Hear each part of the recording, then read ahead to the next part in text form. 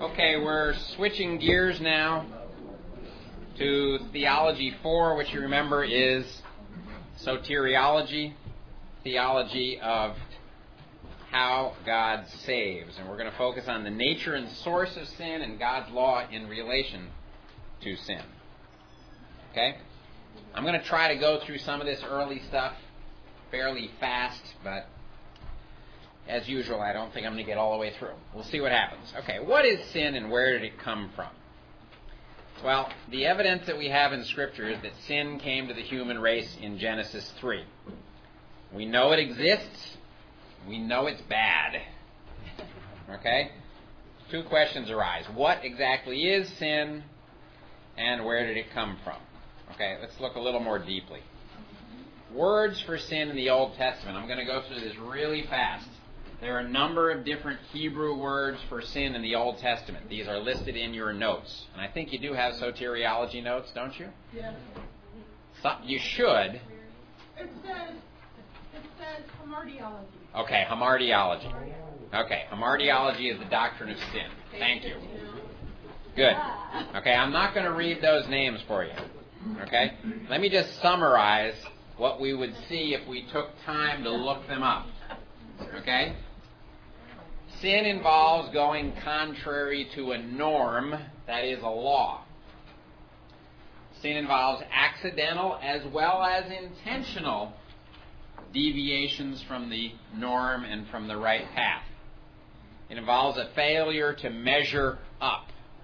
Okay, falling short of the mark. You may have heard that expression used. It involves the willful choice of another standard, and the sinner is personally responsible for his sin. Now, every sin doesn't involve every one of these aspects, right? There is accidental as well as intentional sin. Not all sin is a willful choice of another standard. But these are the basic ideas that you would see if you studied the words for sin in the Old Testament. Now, if we went to the New Testament, there's another batch of words used, and again, I'm not going to read them in order to save some time. If we were to survey those, we would get these ideas on sin from the New Testament. Again, sin involves the violation of a known standard or norm, that is a law. Sin is rebellion against God and His standards. The idea is even stronger in the New Testament. Sin is intentional as well as unintentional, and the sinner is personally responsible for his sin. Okay? Basically the same ideas. Yes? I'm going to insert this just because it's one about sin and we're talking about. Okay. Jesus was sinning. Yes. Could he have sinned? Didn't he have We will get to that later. It's a great question. Okay? Yeah, it's passe non peccare or non passe peccare in Latin. But yes, we will get to the question of could Christ have sinned later.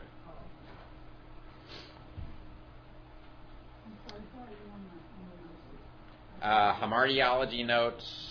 I don't remember what page I'm on. Page 15? Okay, thank you.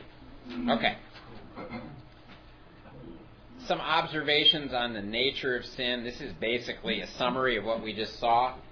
Sin is evil. It's moral evil for which the individual is responsible. It's transgression of God's law, and it is thus disobedience. Sin is a failure to conform to God's standards, and there's kind of an implicit idea there that we were designed to be conformed to God's standards.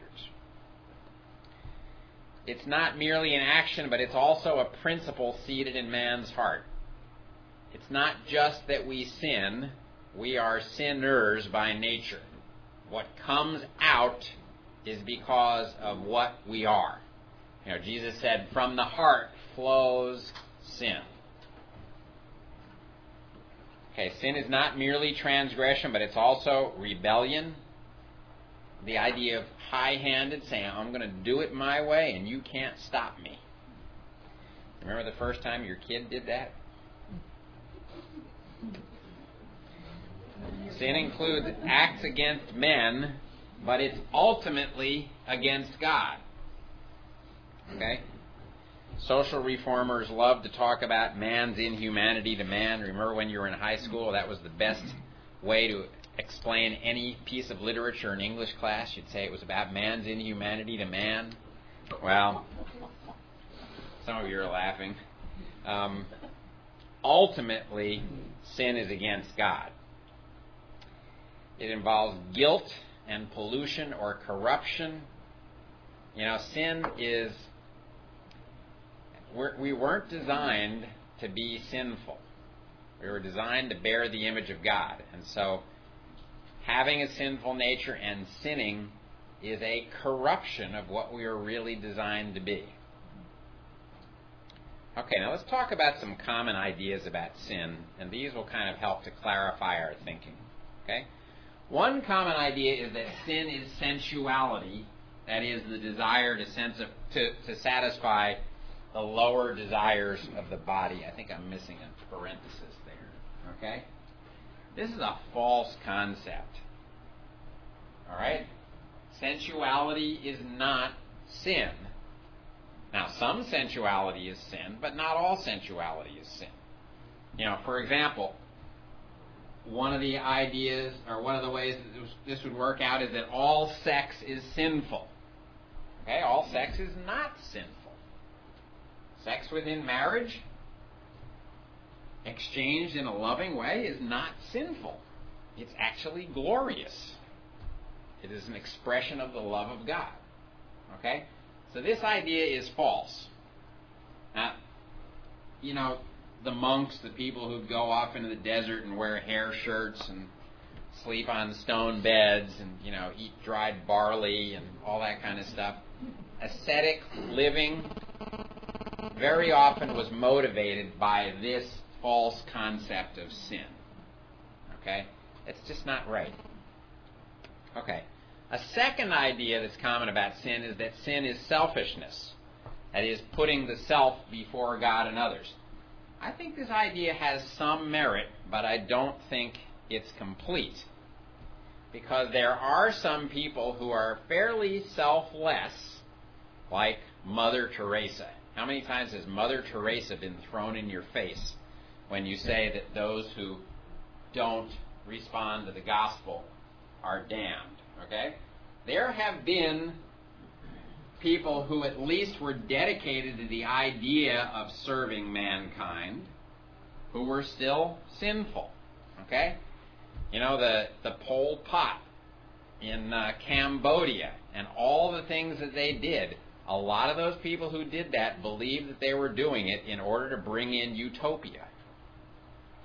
Now, I think in the process of carrying out those actions, they became horribly corrupted. And I'm not sure that their motives were pure by the end. But selfishness is part of sin, but I don't think it's the whole picture. I think it falls a little short. Okay?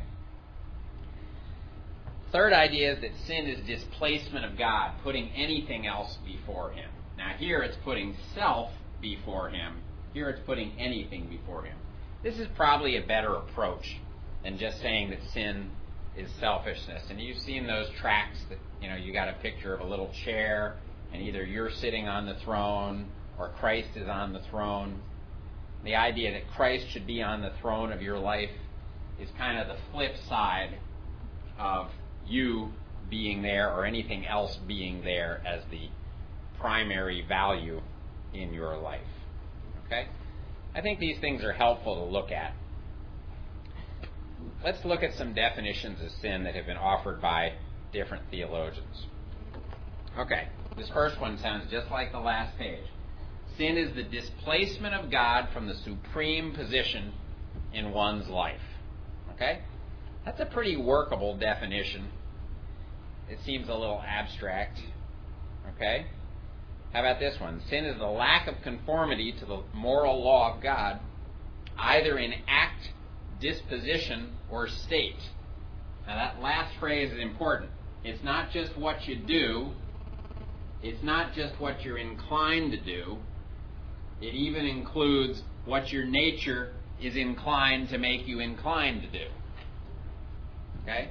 Having a sinful nature doesn't always mean that every moment you feel like sinning. But it does mean that the time will come when you do feel like sinning. Right? So that's kind of an interesting definition. How about this one? Sin may be defined ultimately as anything in the creature which does not express or which is contrary to the holy character of the Creator. Now, I really like this one, personally, because this turns it around and reminds us what we were created for. What were we created for? To bear the image of God, okay? When we sin, we project a false image of God. Just as if that projector were messed up and spit out different words than I put in it, it would be projecting a false image of what it is I'm trying to present to you. Okay? Sin is lying about God, if you want to think about it that way. We are creatures that were designed to bear God's image, and when we sin, what are we doing? We are telling lies about God. There's an illustration I love to use with teenagers. And I'll go through it really quickly. Let's suppose that there are Martians living on Mars. This doesn't work chronologically, but just try it on. They're living on Mars, and they hear that God has just created a creature on Earth that bears his image. So they pick one of the Martians, and he gets in his spaceship, and he flies down to Earth, and he lands outside the Garden of Eden. And he pulls out his ladder and he peeks over the wall because he's only 3 feet tall, And he looks in there and he sees these two very beautiful creatures, and they're walking arm in arm, and they're talking, and they're making plans about how to improve the garden, and they're planting flowers, and they snuggle up at night. He goes back to Mars and he says, God is intelligent, God is affectionate, God makes plans, God makes the world more beautiful, and all these things. And they just found out what God was like. But if, when he went to fly down to the Earth, he discovered his flying saucer had a flat tire, and it took him a couple of days, and he gets to the Earth after the fall, he looks over the wall, and there's nobody there. And he looks over there, and there's this man and this woman, and they're like this with their backs to each other, and she says, you never bring home any good food. He says, well, you ate the apple, and they're fighting, and they're throwing rocks at each other, and he goes back to his people and he says, well, God isn't very friendly, and he's not loving, and he's argumentative, and he's all these things. And you can see that a fallen human being tells lies about God. It's really what we were created for. And then someone will always ask, well, who's watching? And the answer is that the angelic world is watching. And you go read the first part of Ephesians chapter 3, and you'll see that. We won't do that right now. Okay? All right, where did sin come from? Here's a great question. Okay. I think we need to keep some ideas in mind, and we've talked about this already. God is not the author of sin. He doesn't sin. Okay? And you can look up these verses. They're in your notes. Although God's plan anticipated sin and even permitted sin, we can't say that God sinned in action. As we said in the last hour, moral responsibility lies with the one who sins. You're probably all comfortable with this, right? Okay. All right. Secondly, sin originated in heaven. If you look at Ezekiel 28 and Isaiah 14, I believe that those are accounts of Satan in his original choice to sin. And then Satan left heaven, and he came down, and he introduced rebellion to the human race in Genesis 3. Question?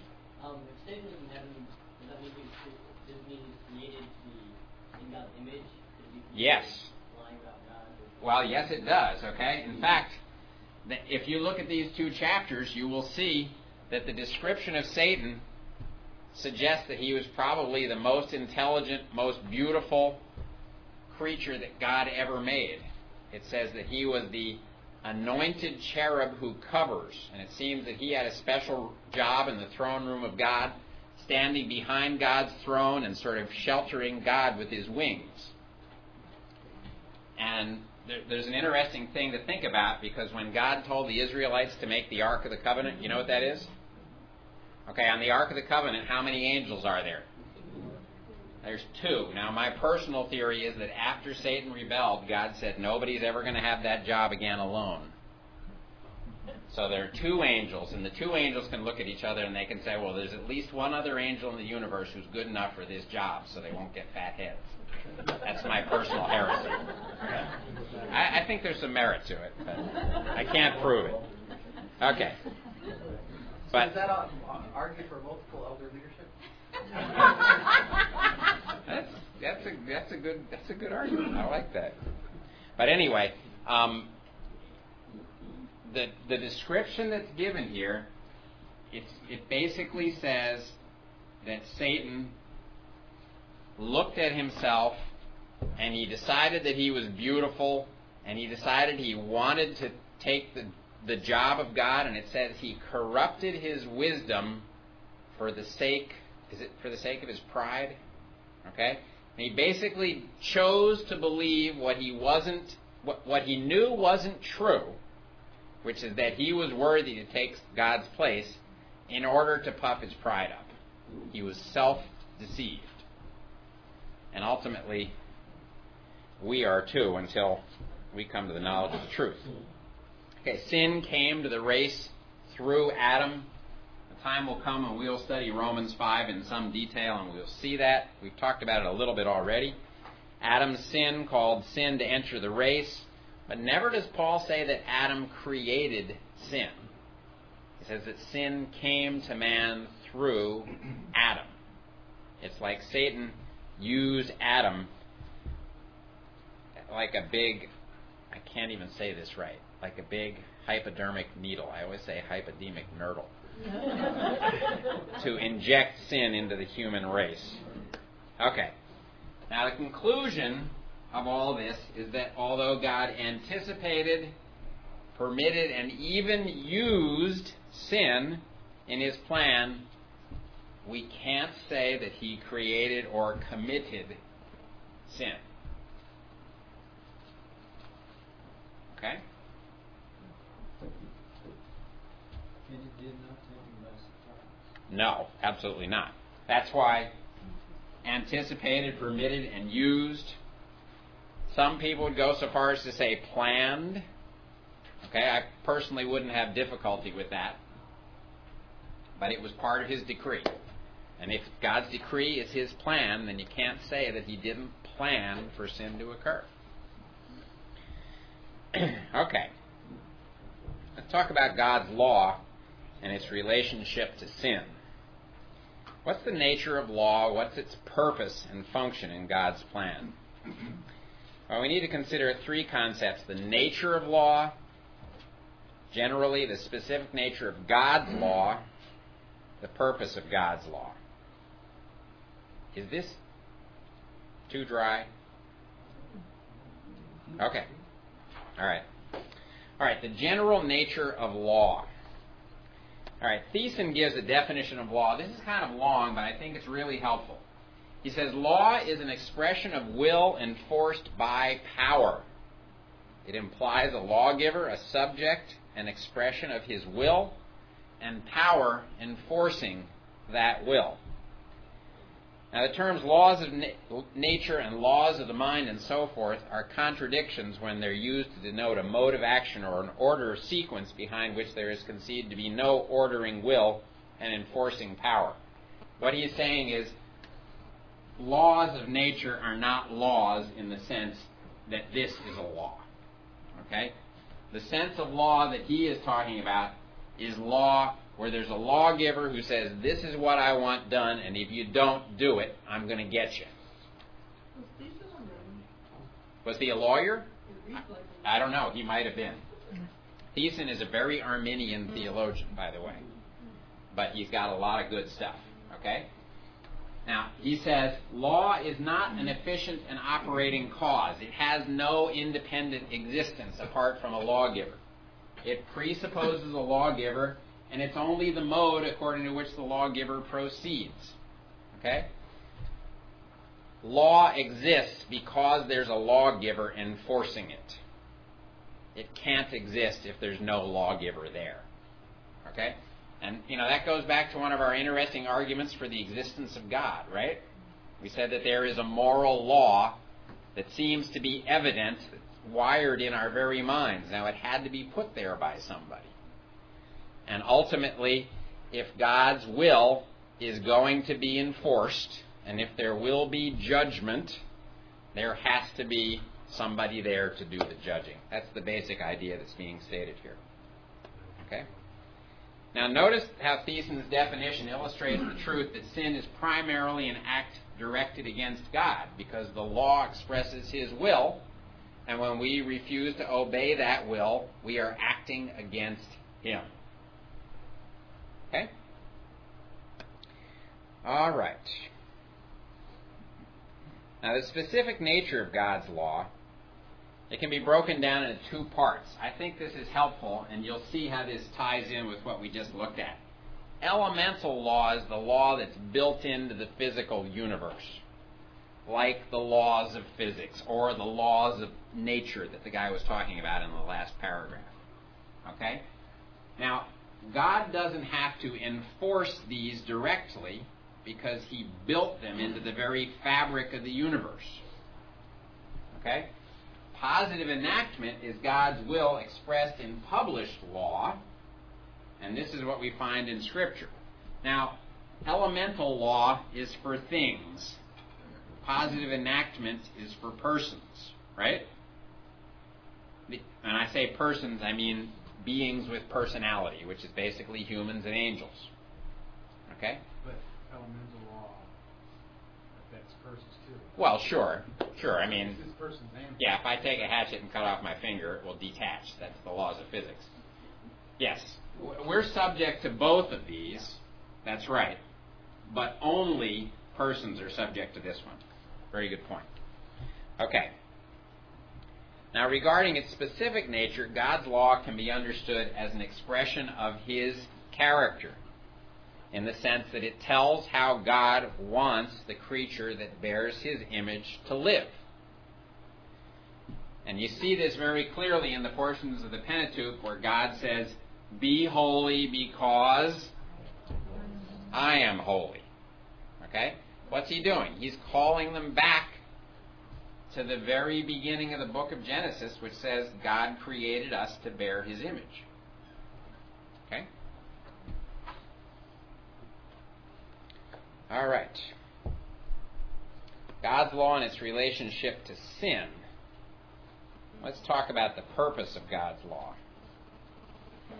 Now, think back to what you know about God giving the law to the Israelites. It's important to keep in mind the sequence of events that occurred. First, He called the nation into a covenant relationship with Him. He said, "I want to be your God and I want you to be my people." Okay? Then He provided a means of fellowship and communication with Himself. And that's when He said, "Build the tabernacle and all of its furniture this way."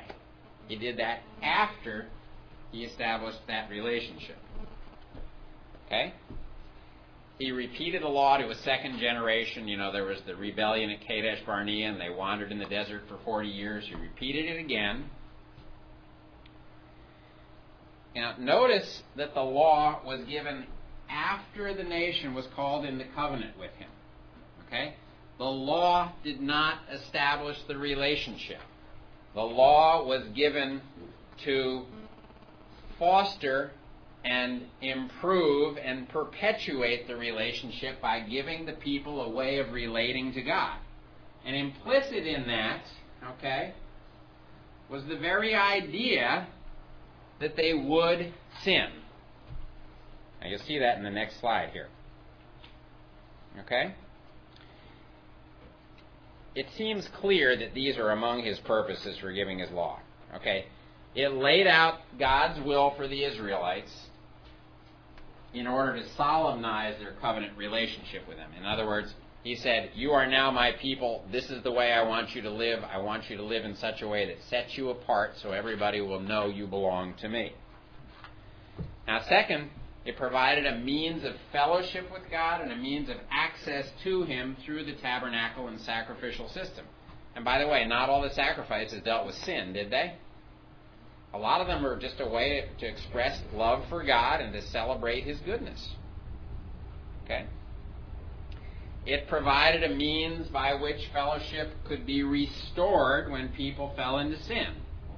Now, the very fact that so much of the law deals with this makes the whole idea that God ever intended the Israelites to become righteous by obeying the law absolutely ludicrous. And yet the idea is floating around in our churches that the reason God gave the law to the Israelites was so that if they obeyed it, they could be saved. Couldn't be farther from the truth. In fact, the Lord Jesus obeyed the law perfectly, but there are some parts of the law He never obeyed. He never gave a sacrifice for sin because He never sinned. I think the law made clear that it was impossible to live without sin.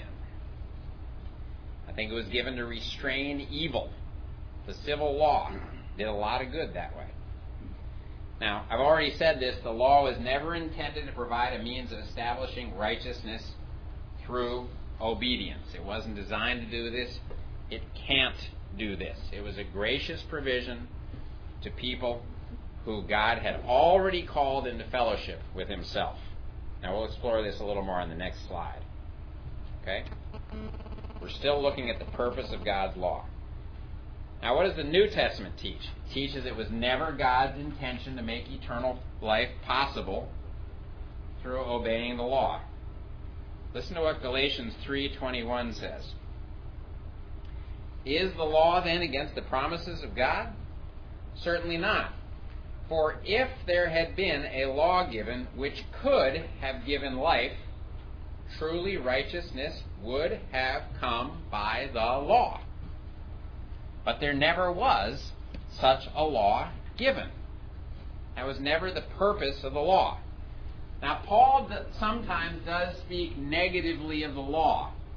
But I think if you look at where he does it, he's always talking about the misuse of the law. He also calls the law holy and good, doesn't he? The law was a good thing. It just wasn't any good for getting saved, because that's not what it was for. It wasn't its purpose. Okay? I think law was given to strengthen the knowledge of sin, to reveal God's holiness, and to lead sinners to Christ for forgiveness. And you can look up these passages, but I think you're probably familiar with them. These concepts are not new to you, I'm sure. Law was given to restrain evil. It's obvious that fear of breaking the law does restrain people from sin. Now, we live in a culture, unfortunately, where the consequences of breaking civil law are very rapidly going to zero, aren't they? You know, you can go bankrupt now and declare Chapter 11 and keep a lot of your stuff. You can steal a car and get a plea bargain, or if you go to prison, you discover that you're living at a higher standard of living than you were before you went in. You know, you commit murder, and there's always some bleeding heart who's going to come along and say, but don't kill this person, he's a good person. Well, unfortunately, we are going against this purpose of the law. By the way, we won't go into it. The discussion of the law as a tutor in Galatians chapter 3 is probably not saying that the law was there to teach us. We think the word tutor means teacher, but in the context in which that was written, a tutor was basically a bodyguard who took the kid to school and brought him home. Okay. All right. Conclusion. The New Testament indicates that the purposes of the law never included works righteousness. It was never about getting saved. It did include revealing God's righteousness as an incentive to seek Christ. It did include a restraining effect on sinful behavior for the benefit of man in general and the elect in particular. These are all good things, aren't they? except for the first one, which isn't part of the purposes of law. Okay, more on the purpose. Did I just duplicate that slide? I did, didn't I? Okay, let's go on to the next one. Objections to the fall. Okay? Now you say, where does this come from? Well, we've talked about sin. We've talked some about its consequences.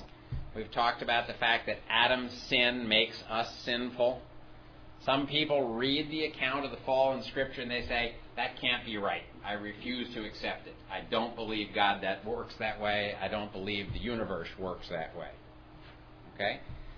And they would often say, God doesn't work that way, and a good God wouldn't allow evil to exist in the world. Okay? Have you ever heard this little thing? If God is God, He is not good. If God is good, He is not God. Have you ever heard that? No? Okay. Well, basically, if God is sovereign, He's not good because He allows sin to exist.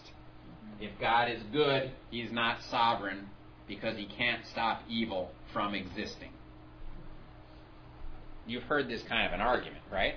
A good God wouldn't allow such a rotten world to exist. People will often say this. Okay?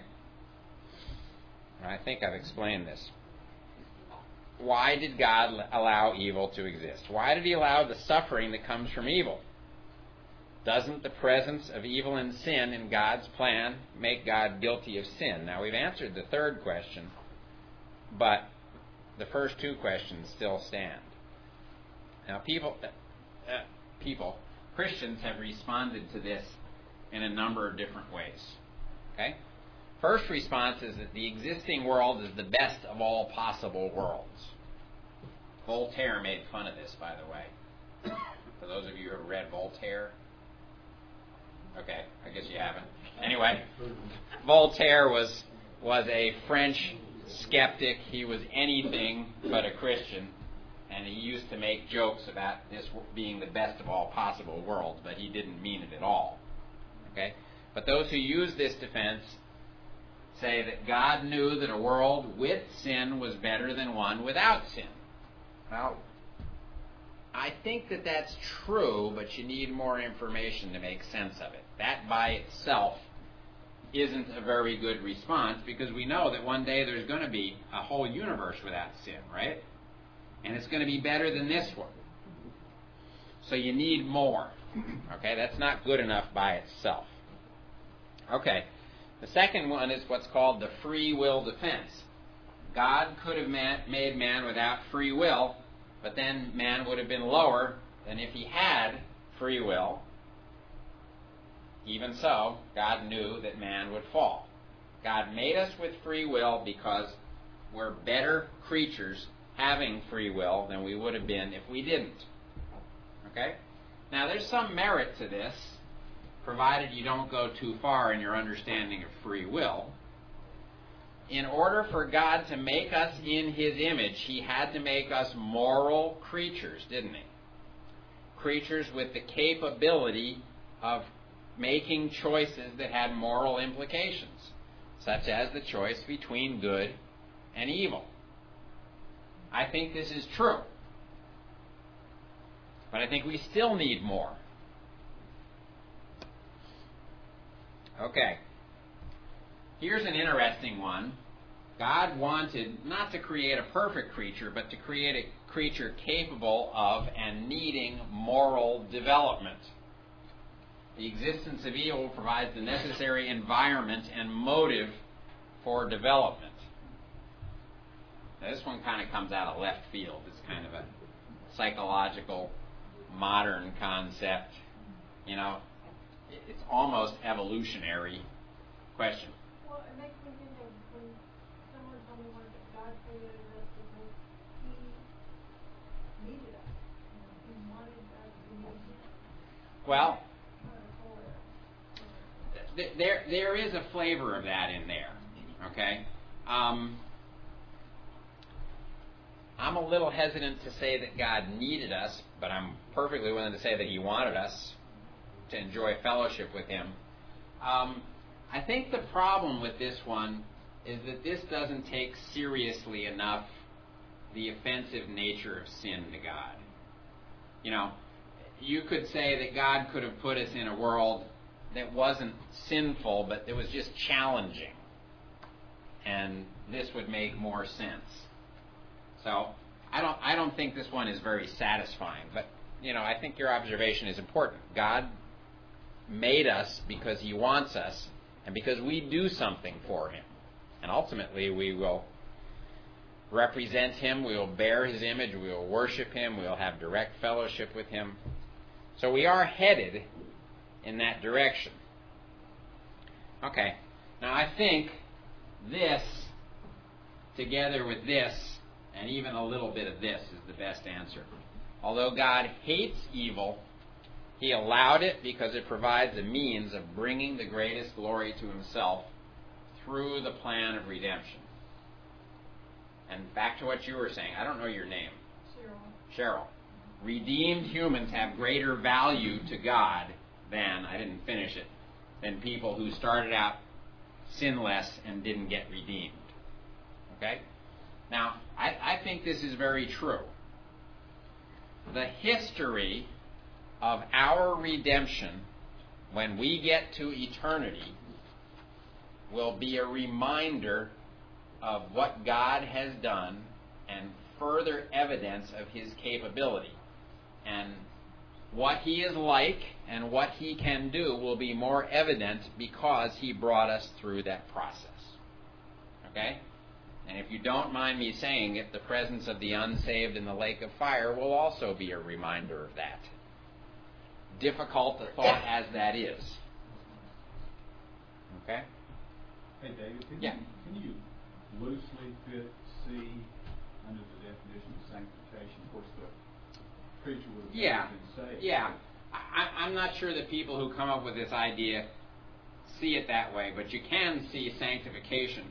Sanctification happens in the process of living in a sinful world and making godly choices by the power of the Spirit to do what is right. And you're right, it's the very presence of the challenging temptations to sin in this sinful world that makes the process of sanctification both difficult but also effective. You know, if we never got tested, you know, we wouldn't grow in the way that we do. So I think there is some value to this. But by itself, I don't think this is enough to explain it. I think ultimately we've got to push it to the concept of the glory of God, because that's really the only thing that I can see that makes the price of sin acceptable to God. Other questions or observations? We actually finished this batch and finished the last class. All right. Let's pray and let's go. Father, we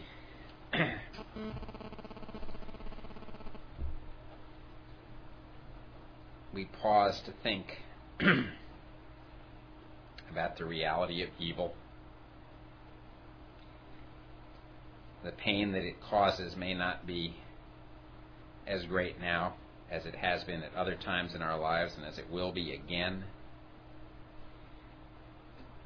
Please help us when we encounter evil, either in ourselves or in others, to remember that you have a purpose for it, not to rejoice in it, but to rejoice in your purposes and the knowledge that you will accomplish them. Please make us willing agents of yours, Father. Don't let us go kicking and screaming to our destiny of being conformed to Christ. But give us the desire to cooperate with you in that process. And from time to time, a glimpse that would help us to see that it is happening. Please dismiss us with your blessing. Protect us as we go home. Draw us near to you through the week. Amen.